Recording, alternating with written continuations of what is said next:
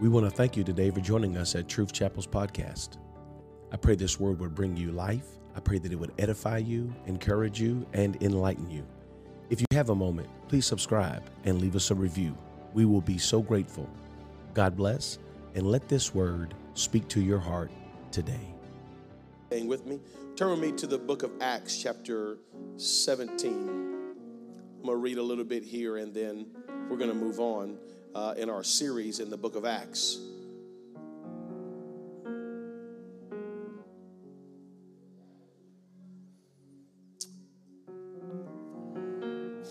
I want to read Acts 17. I'm going to begin in verse 2. This is kind of where I ended last a couple weeks ago. I want to start here.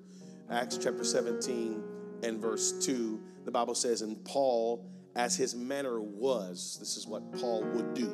This was his modus operandi.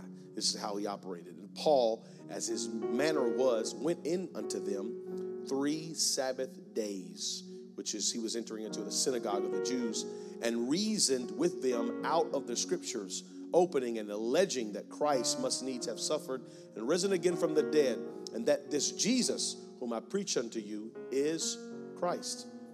Verse 4 is where I want to read from. "And some of them believed, and consorted with Paul and Silas, and the devout Greeks a great multitude, and of the chief women not a few.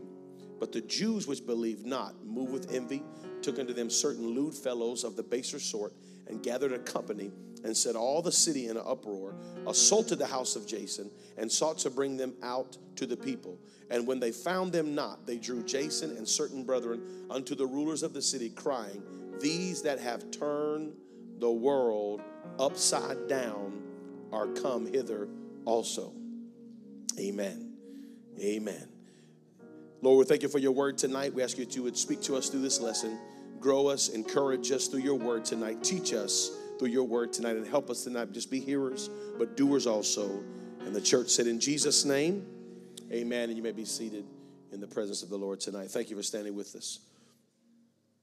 Amen.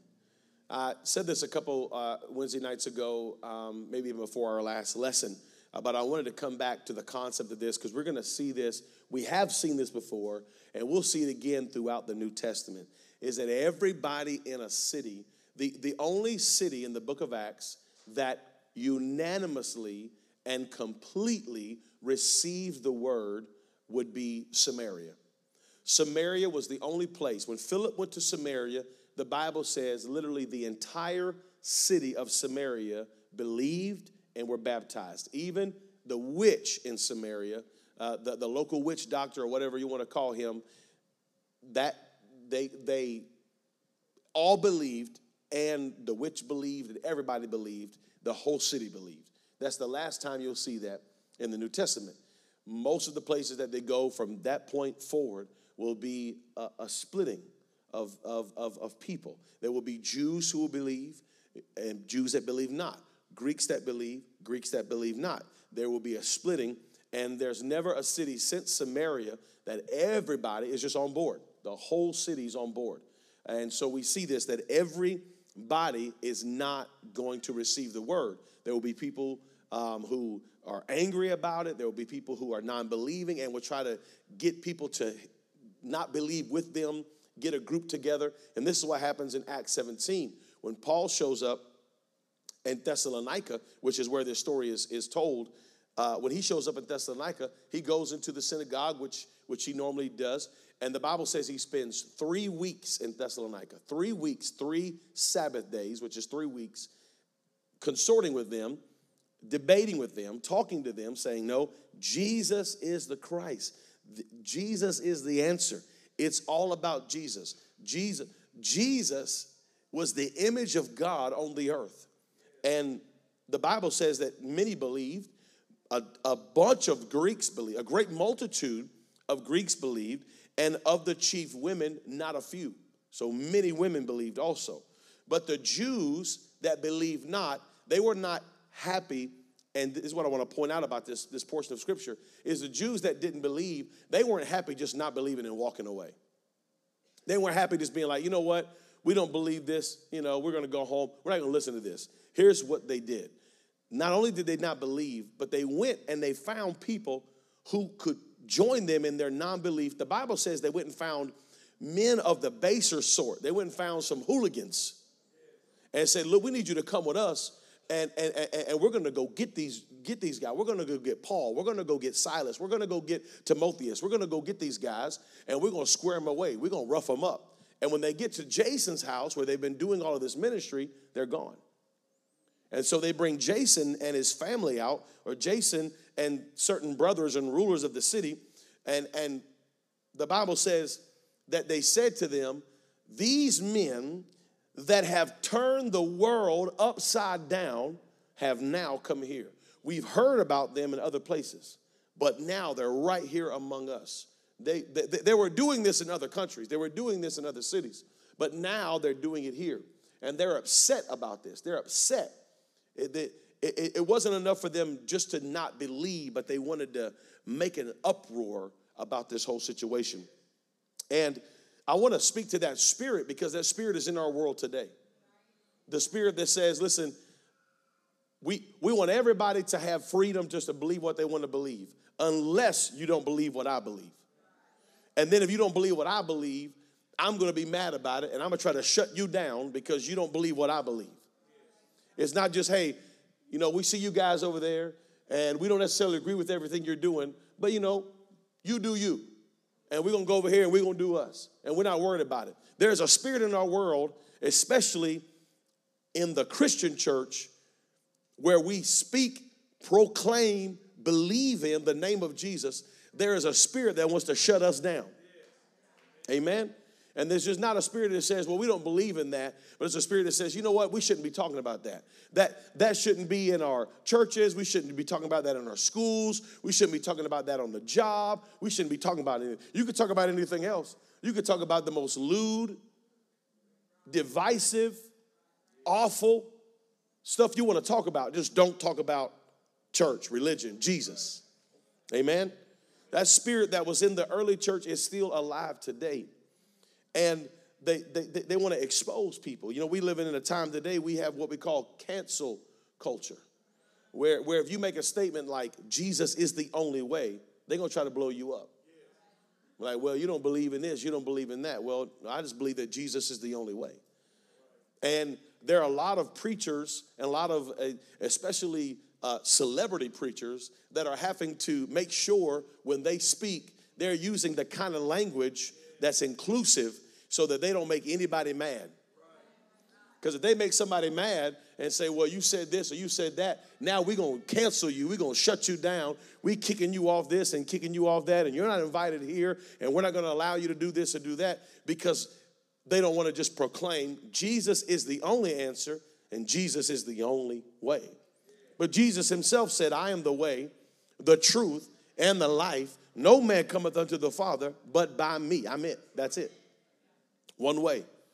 We should sing that old song. One way to God.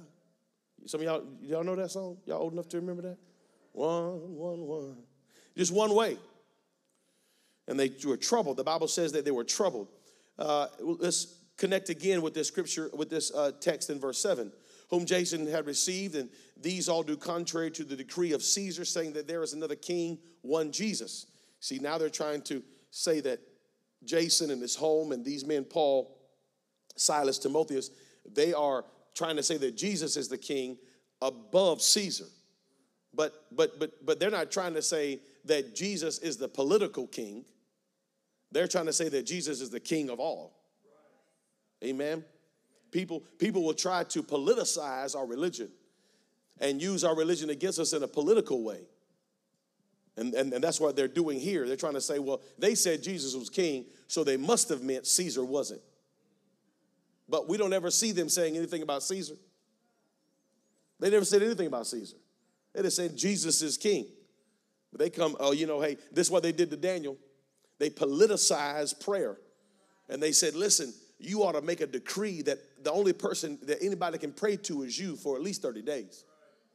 And they tried to make it political so that they could get Daniel in a catch-22. And when Daniel would open his window and pray to the Lord, they said, hey, Daniel's breaking the law. Supreme Court passed a law, Daniel's breaking the law. And we got to deal with Daniel on a legal level. Amen. That spirit's in our world today. Amen. Thank the Lord we live in America where we have freedom of religion. But everywhere our brothers and sisters in the Lord are in this world are not always right here in America. There are people in this world today, they are having to pray privately because the political realm of where they live at says they can't. Amen. We ought to thank God for it. Verse 8, and they troubled the people and the rulers of the city when they heard these things. And when they had taken security of Jason and of the others, they let them go. And the brethren immediately sent away Paul and Silas by night unto Berea, who coming thither went into the synagogue of the Jews. And they were more noble of those in Thessalonica, in that they received the word with all readiness of mind and searched the scriptures daily whether those things were so. I just want to stop here and just point to this verse in 11. When they get to the next place, when they get to Berea, they go into another synagogue. And the Bible says that these Jews in this synagogue, they were more noble than the ones in Thessalonica, and that they received the word with readiness of mind. Every place is going to be different. This is why Jesus would tell his disciples early on, when you enter into a city, if they don't receive you, just shake the dust off your feet and move on, because the next city might. And if you get stuck here offended that they didn't, if you take it personal in Thessalonica and you decide, man, forget this, nobody wants to hear this, and you go home and you give up on ministry because they didn't receive you in Thessalonica, then you miss Berea, where there were many who wanted to hear it. That's why Jesus told them, when you leave a place and they're not totally with you, just shake the dust off your feet and keep on moving. Don't take it personally. Don't let it get in your spirit. Don't let it get in your heart. Don't get offended. Because the next person you talk to may be like, man, I've been waiting to hear this. Somebody said amen.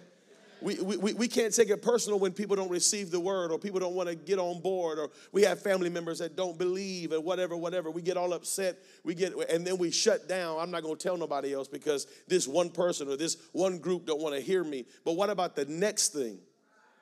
What about that next family member you talk to? What about that next friend you have a conversation with? They may be the Berea, and the person before may be your Thessalonica. Amen? And so this is what he's saying. They came here. These were different people. They were in a different place. Their hearts were in a different place. They received the word with gladness and readiness and searched the scriptures daily whether those things were so. Therefore, many of them believed. Also of honorable women, which were Greeks, and of men, not a few. But when the Jews of Thessalonica had knowledge that the word of God was preached of Paul at Berea, they came thither and stirred up the people. Look at Thessalonica now coming to Berea. These folks is crazy. They trying to stir up strife. And then immediately the brethren sent away Paul to go as it were to the sea, but Silas and Timotheus abode there still.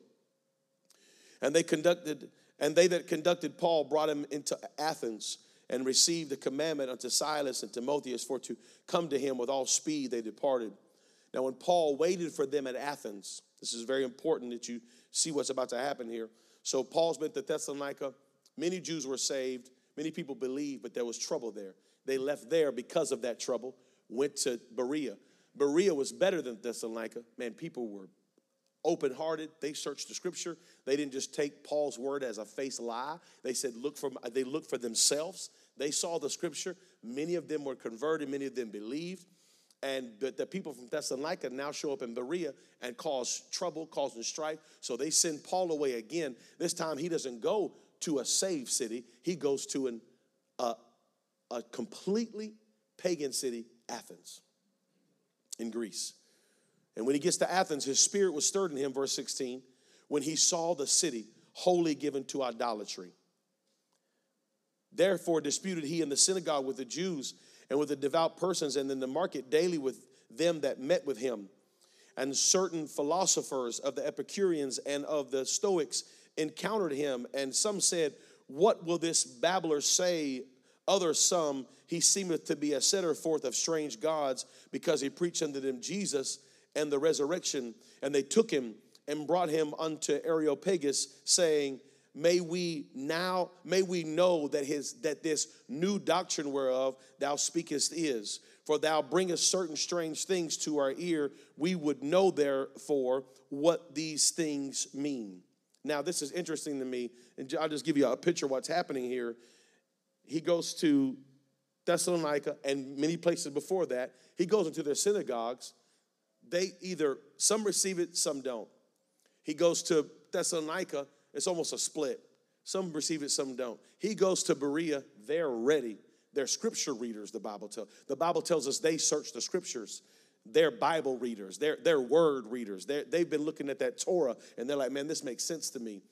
But then he goes to Athens, and he goes to a synagogue in Athens, and they're completely distraught by what he says. And in Athens, they're not either believing or not believing. They think that he's coming with a pagan word.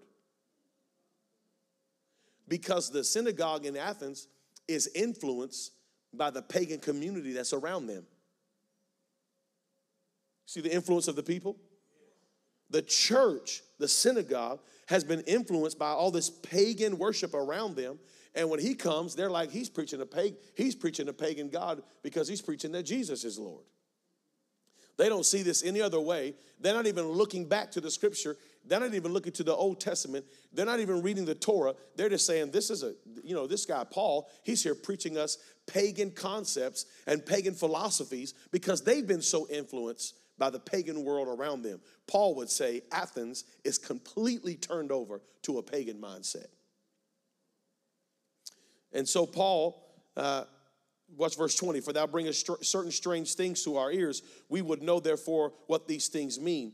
Verse 21. For all the Athenians and strangers which were there spent their time in nothing else but either to tell or to hear some new thing.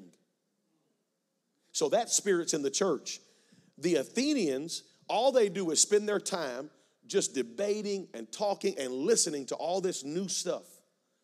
So that's their spirit in the church. And when Paul comes, they're like, man, what is this? This is new. This is not new. We know what Paul is preaching. Paul is preaching that the God of the Old Testament, the Yahweh of Abraham, of Moses, of Jacob and Isaac, is the Jesus that they just crucified. This is the story he's telling. But because the church, the synagogue in Athens has been so controlled by its environment, the church should never be so controlled by the environment around it that we get so far from the scriptures that we can't hear a sound word from God. I'll prove it to you. There are churches right now, probably some in this community, but some that I know of for sure. If I was to go into that church and preach just from the scripture, the people would be flabbergasted because they've never heard this preached before. Because everything they've been told is a pseudo version that fits the culture. And they're trying to get new knowledge. They're trying to get new knowledge every time they meet because they want to fit in with the culture. And this is where people will come and say, well, this is okay and that's okay. And I know that Leviticus says this is an abomination, but I got a new revelation. And people are lost, confused, falling into false doctrine, believing a lie. Why? Because they've let the world around them influence them on the inside. The church should not be the one being influenced. The church should be the one influencing the world around us. But this was the power of Athens. And watch verse 22. Then Paul stood in the midst of Mars Hill and said, ye men of Athens, I perceive that in all things you are too superstitious. He said, you're superstitious. Y'all coming up here rubbing rabbit's feet. Y'all coming up here rolling dice. You're too superstitious. You're trying to figure out the moon and the sun and the stars in alignment. You're up here looking at all this stuff. You're trying to figure all this stuff. You're too superstitious. He says this, for as I passed by and beheld your devotions, I found an altar with this inscription. He says, as I came to him, now, if you do any research on Mars Hill, this is where the great minds of the world would come and meet, and they would debate all day long, and they would give the floor to certain people, and someone would come out and say, I believe that this star in the sky is Pluto. And I believe that if you stare at that star for more than 30 minutes a night, it'll give you vitality. It'll give you life. You'll have bigger muscles. Now, this is, if you do research, I'm not even being facetious right now.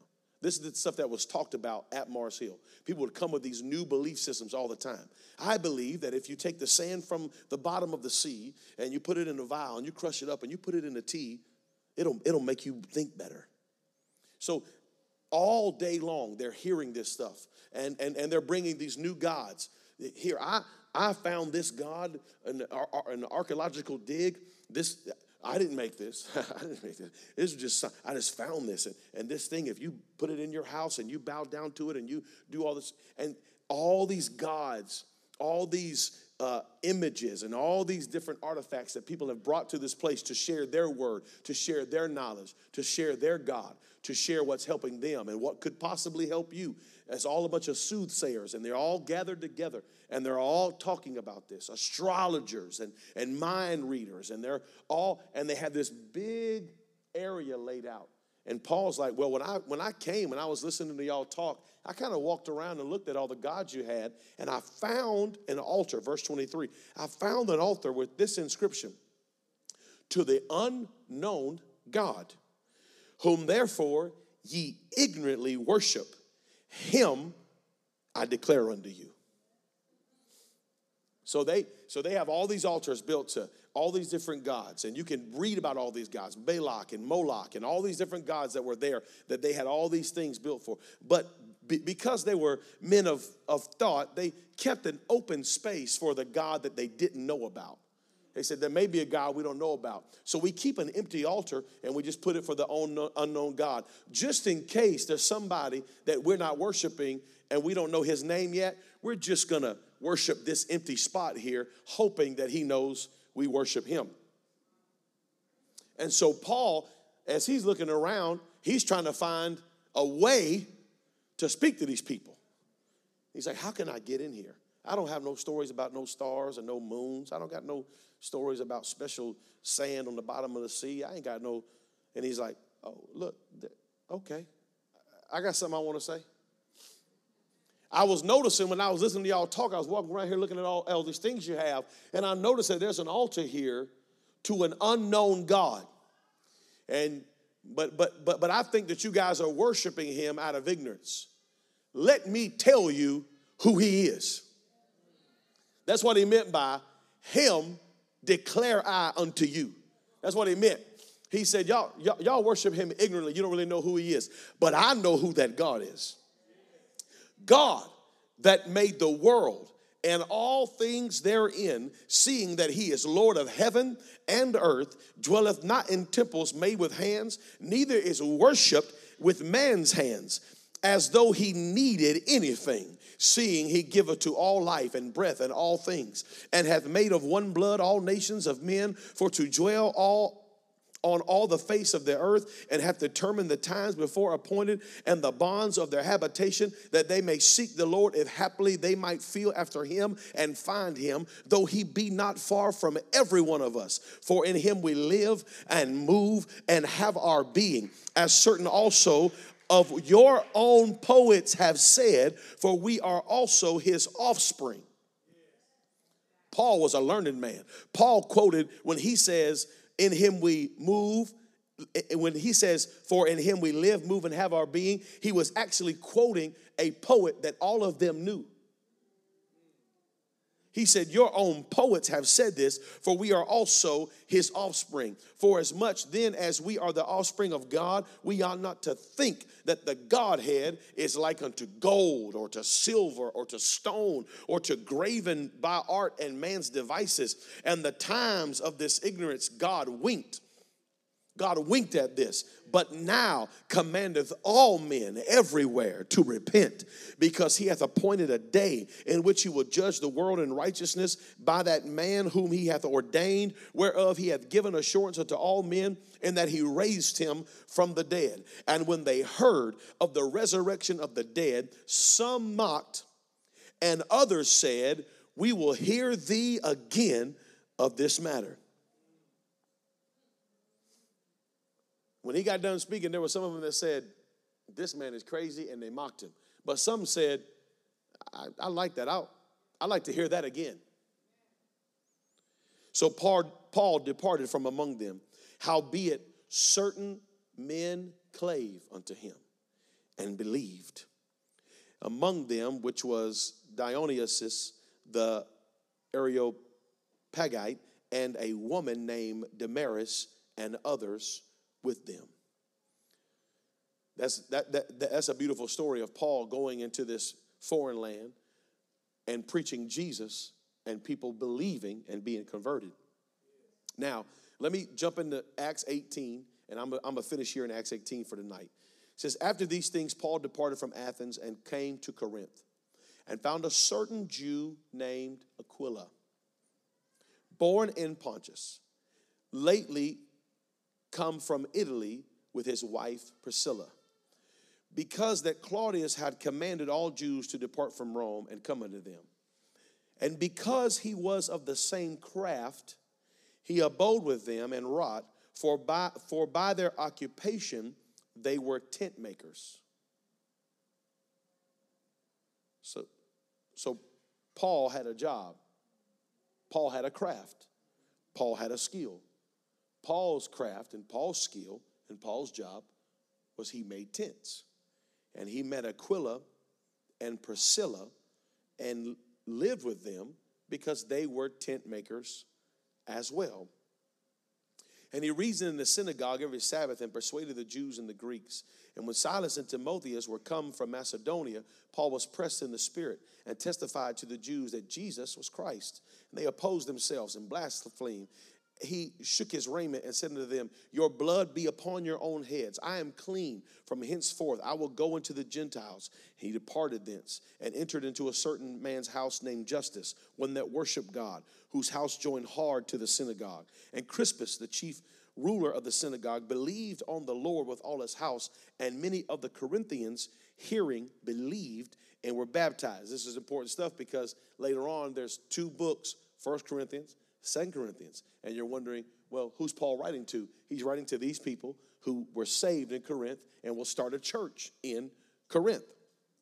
Then spake the Lord to Paul by night by a vision. He said, be not afraid, but speak and hold not thy peace. For I am with thee, and no man shall set on thee to hurt thee, for I have much people in this city. This is amazing. And watch verse 11. Watch verse 11.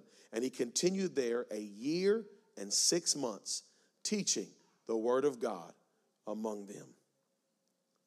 So if you've been following the story and you've been kind of connected, Paul's been hopping.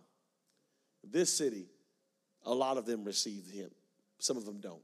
This city, half and half. These people get a group together. They chase him out of this city, into this city. He gets to this city, and they love him. But the people from this city, they come over and they cause trouble. Then they send him to Athens. And while he's in Athens, he's like, man, this place is crazy, and I'm going to preach Jesus to these pagan people. They've completely turned themselves over to idols. And then when he leaves there, he goes to a place called Corinth.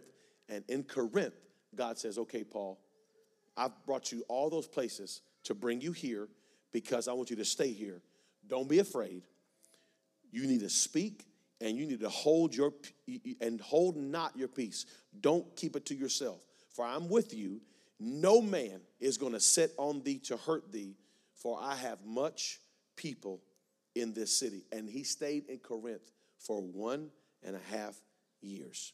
1 year and 6 months, teaching and preaching the word of God. We never know where God is moving us to. We never know how God is ordering our steps for the next thing. We never know how God is moving behind the scenes to put us in the right place at the right time.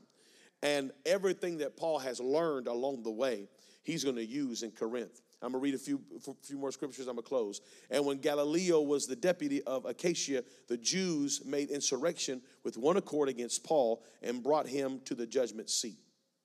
Now, God has already told him, you're going to be all right, Paul. Don't worry about it. No man is going to be set to hurt thee. And so they brought him to the judgment seat, verse 13, saying, this fellow persuadeth men to worship God contrary to the law. And when Paul was not about to open his mouth, Galileo said unto the Jews, if it were a matter of wrong or wicked lewdness, O ye Jews, reason, what would that I should bear with you. But if it be a question of words and names and of your law, look ye to it, for I will be no judge of such matters. So Galileo, who's the ruler of that area, he says, look, if this is about this man doing something wicked and evil, yeah, I'll handle that. But if you're just mad because he's speaking words and names, then that's you. You handle this. I'm not going to handle this. I'm not here to judge over such matters. And he drave them from the judgment seat. Then all the Greeks took Sosthenes, the chief ruler of the synagogue, and beat him before the judgment seat. And Galileo cared for none of those things. And Paul, after this, tarried there yet a good while, and then took his leave of the brethren, and sailed thence to Syria, and with him Priscilla and Aquila, having shorn his head in Caesarea, for he had a vow. And he came to Ephesus and left them there. But he himself entered into the synagogue and reasoned with the Jews. When they desired him to tarry a longer time with them, he consented not, but bade them farewell, saying, I must be by all means keep this feast that cometh in Jerusalem, but I will return again unto you, if God will. And he sailed from Ephesus. And when he had landed in Caesarea and gone up and saluted the church, he went down to Antioch, where it all began for Paul, in Antioch. And after he had spent some time there, he departed and went over all the country of Galatia and Phrygia, in order strengthening all the disciples.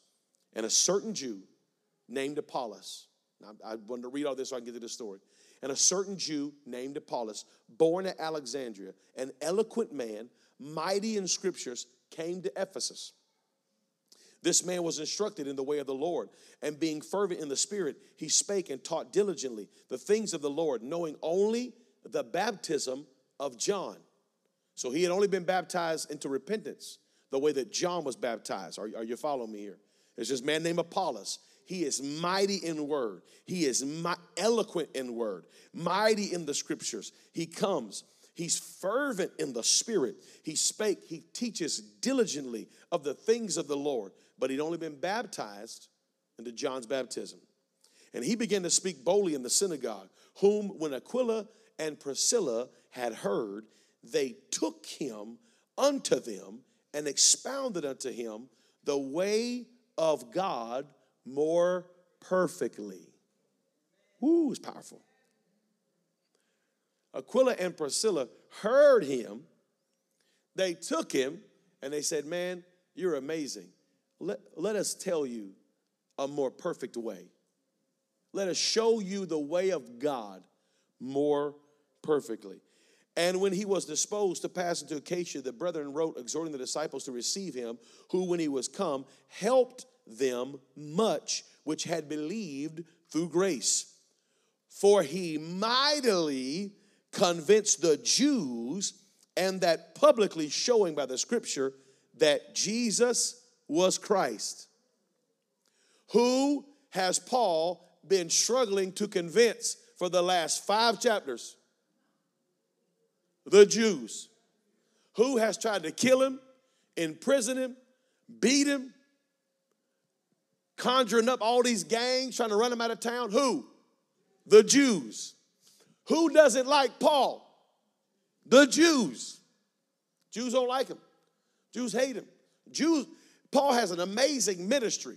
The Greeks, the Gentiles, the Italians. I mean, everybody is in love. This man goes to a pagan country, and many people follow him from Mars Hill. He preaches one time at Mars Hill, and he has a whole group of disciples that follow with him. But he can't get, Jews do not like him. So God sends somebody that they like.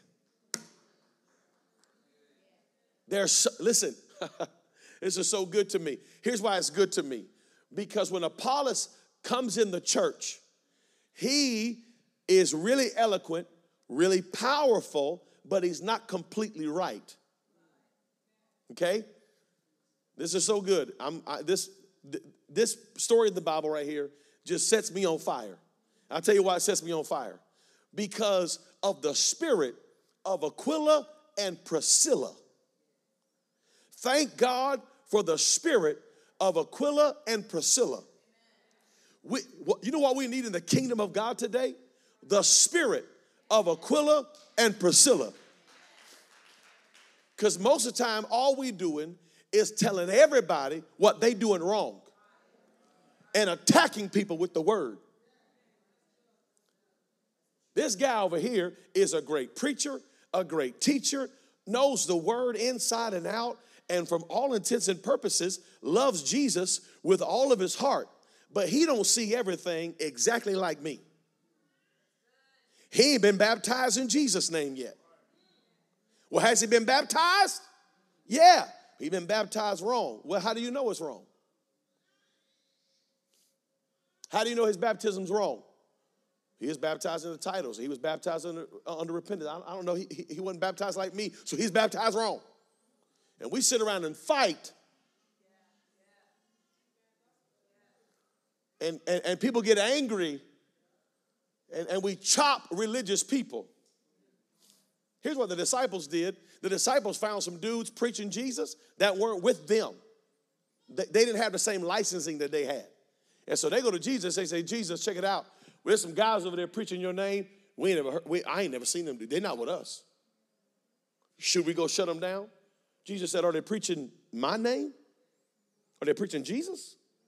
He said, yeah, we heard it. They was preaching Jesus. They was preaching you. He said, leave them alone. He said, no, we should go shut them down. We should go kick the doors down. We should go in that. Jesus said, no, let them be. Follow me. Let's do our thing. Let's let them do their thing. I'll tell you why. Because if they're preaching me, there's no way they can be against me. No spirit can say that Jesus Christ has come in the flesh unless it be the Spirit of God in him.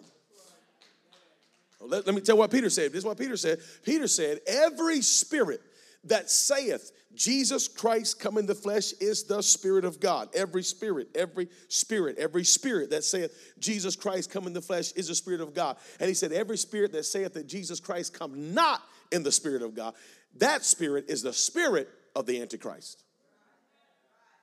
That's what he said. And Apollos had a ministry in him that could reach people that could not be reached by the rest of the church.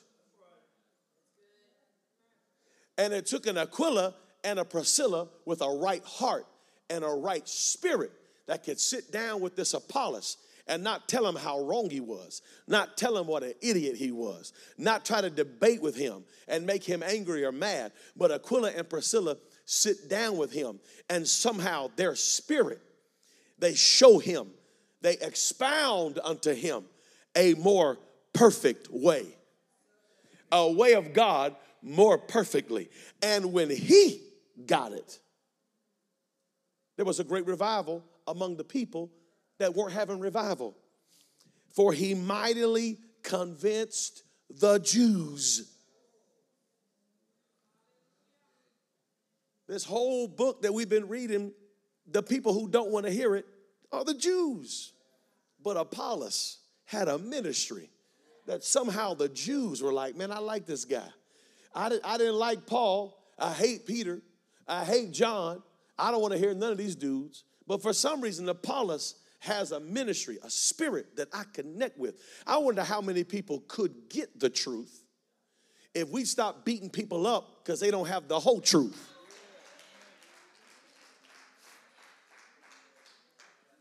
I'm a little passionate about it. Calm down. We get so mad. We want to debate. We want to be angry. We want to tell people, no, you're wrong, you're wrong, you're wrong, you're wrong, you're wrong. You're not wrong. You're not wrong. Do you believe Jesus came in the flesh? Then you're not wrong. You believe in Jesus? Then you're not wrong. You're not wrong. But let's sit down.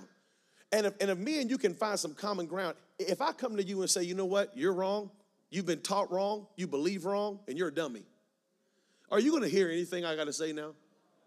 Absolutely not. But if I can say, man, you're not wrong, you're not wrong. That's beautiful. You were baptized, and baptism of repentance, that's awesome. Every person that was baptized, whether they were baptized according to the Scripture or according not to the Scripture, if they were at a church service and the preacher preached a message of Calvary and told them that Jesus died for their sin, and they were touched in their heart, and they were like, man, I need to get baptized. They come up, they don't care. When you're in a service and you hear the word of God and the gospel, the good news preached, honestly, when you come to that baptismal tank, you don't care what they say. They could have been like abracadabra, kadoo. She'd have come out like, thank you, Jesus. My sins have been washed away. You don't know. You're not a theologian. You're responding to the gospel. That's on that individual who put you down in that water. That's not on you. And if we come telling people, well, you're baptized wrong. You're going to bust hell wide open. Don't pass go. Don't collect $200. They're not going to hear what we have to say. But if we say, man, listen, you've been baptized, that's amazing. That's awesome that you got baptized, because that means in your heart you felt the word of God. You responded to the gospel. But can I tell you, nobody in the Bible, not one person was baptized in the name of Father, Son, Holy Ghost. We got 5 baptisms in the Bible that we know of personally, 5 baptisms. And every one of those baptisms, they were baptized in Jesus' name. If they say, well, that's dumb, I'm out. Well, hey, man, God, I still love you, man. I love you. Come on, bro, I love you. I want to see good things for you. But most time what people will say to me is, well, is it okay to get rebaptized? I say, man, that's Acts 19. That's the next chapter. That's the next chapter. We got one more chapter to get to this point, because Apollos is going to open the door. Apollos is not just opening the door for the good news, but Apollos is about to open the door for the revival of the Jews. It took us to Acts 18 to get to a Jew revival. We've had revival in Samaria. We've had revival in Philippi. We've had revival in Thessalonica. We've had revival in Corinth. We've had revival in Ephesus. But we have had no Jewish revival. And the Jewish revival is about to start because Aquila and Priscilla had the heart enough. Aquila and Priscilla had the spirit enough to say, hey, man, come on, sit down with us. Here's some coffee. Come over to my house. Let's talk about this. And expound it to him a more perfect way. Woo, that's a good word. That's going to help some of y'all tomorrow when you're at work and you keep arguing with somebody who you can't argue with. Leave them alone. Somebody been raised in a church and believe in something the whole life. It's like you telling them the sky is purple and grass is pink. Like, nah, bro, grass is green and the sky is blue, because that's what I've always been taught, what I've always believed. You know what they need? They don't need some theologian trying to ram a thought down their throat. What they need is someone who can expound on the word. Because you can argue with me and you can argue with the belief system, but you ain't ever going to be able to argue with this scripture. And if we can find a common ground and we can expound on the word will show us where we need to go. The word's going to tell a story. The word's going to show you, man, you need to repent of your sins. The word's going to show you need to be baptized in Jesus' name. The word's going to show you need to go down in that water in the name of Jesus. And it ain't got nothing to do with my belief system, my denomination, what church I belong to, what kind of card I carry in my pocket. Nothing. It's the scripture. That's how they did it. My God, that's how we ought to do it. And expound a more perfect way. And there's great revival. There's great revival. There's great revival when there's powerful people like Aquila. Here's what I pray. I pray, Lord, in the kingdom of God, let there be a spirit of Aquila and Priscilla. Tent makers. People who have a skill, a job, a talent, who can sit down with regular people and go, man, let me tell you, let's talk about the word of God. To have a spirit of excellence and a spirit of kindness, that people can listen long enough to hear the truth. Can you keep somebody listening to you long enough to hear the truth of God's word? And we never know what revival is sitting behind that person, or who that person can reach that me and you will never come in contact with, who that person can touch, that maybe we've been struggling to have a revival in that area. But now that person says, oh, yeah, I got an inroad with, they love me over there. Man, that's awesome. Let's talk about this word. Amen. Would you stand with me? Ain't the word good? Ain't it good? I love the book of Acts. I think that almost every problem in the church that we deal with today on some level, type, and shadow, we read in the book of Acts. And there's a lot of people in this city and surrounding cities that believe differently from us. There's certain things they believe that are different from us. But brothers and sisters, they love Jesus. And you know what? The common ground should always be. Let me tell you what the common ground should always be. Jesus should be the common ground. Always. Jesus is the common ground. And if me and you can agree that Jesus Christ is Lord, Savior of the world, if we can agree on that, man, we can go places. We can really cut down some trees of doctrine and denomination. That's why I say we're a biblical church. Because I'd rather be biblical than anything else. Any kind of brand you can put on us, any kind. Yes, we're Pentecostal. Yes, we're apostolic, but I'm Baptist too because I like to baptize people. And I'm Methodist because there's a method to my madness. And I'm Presbyterian because I press for the mark for the prize of the high calling. Hey, and I'm Catholic because the word Catholic means universal. And I believe that everybody ought to get this. Universal, yeah. That's what I mean. I'm charismatic because when I preach, I use charisma. Don't come at me. I'm all. Paul said, I'll be all things to all men. Here's what I know. Jesus Christ is Lord. And you need to repent of your sins, be baptized in Jesus' name, and fill with the gift of the Holy Ghost. Somebody said amen. Amen. Can we pray? We want to thank you again for joining us on the Truth Chapel podcast.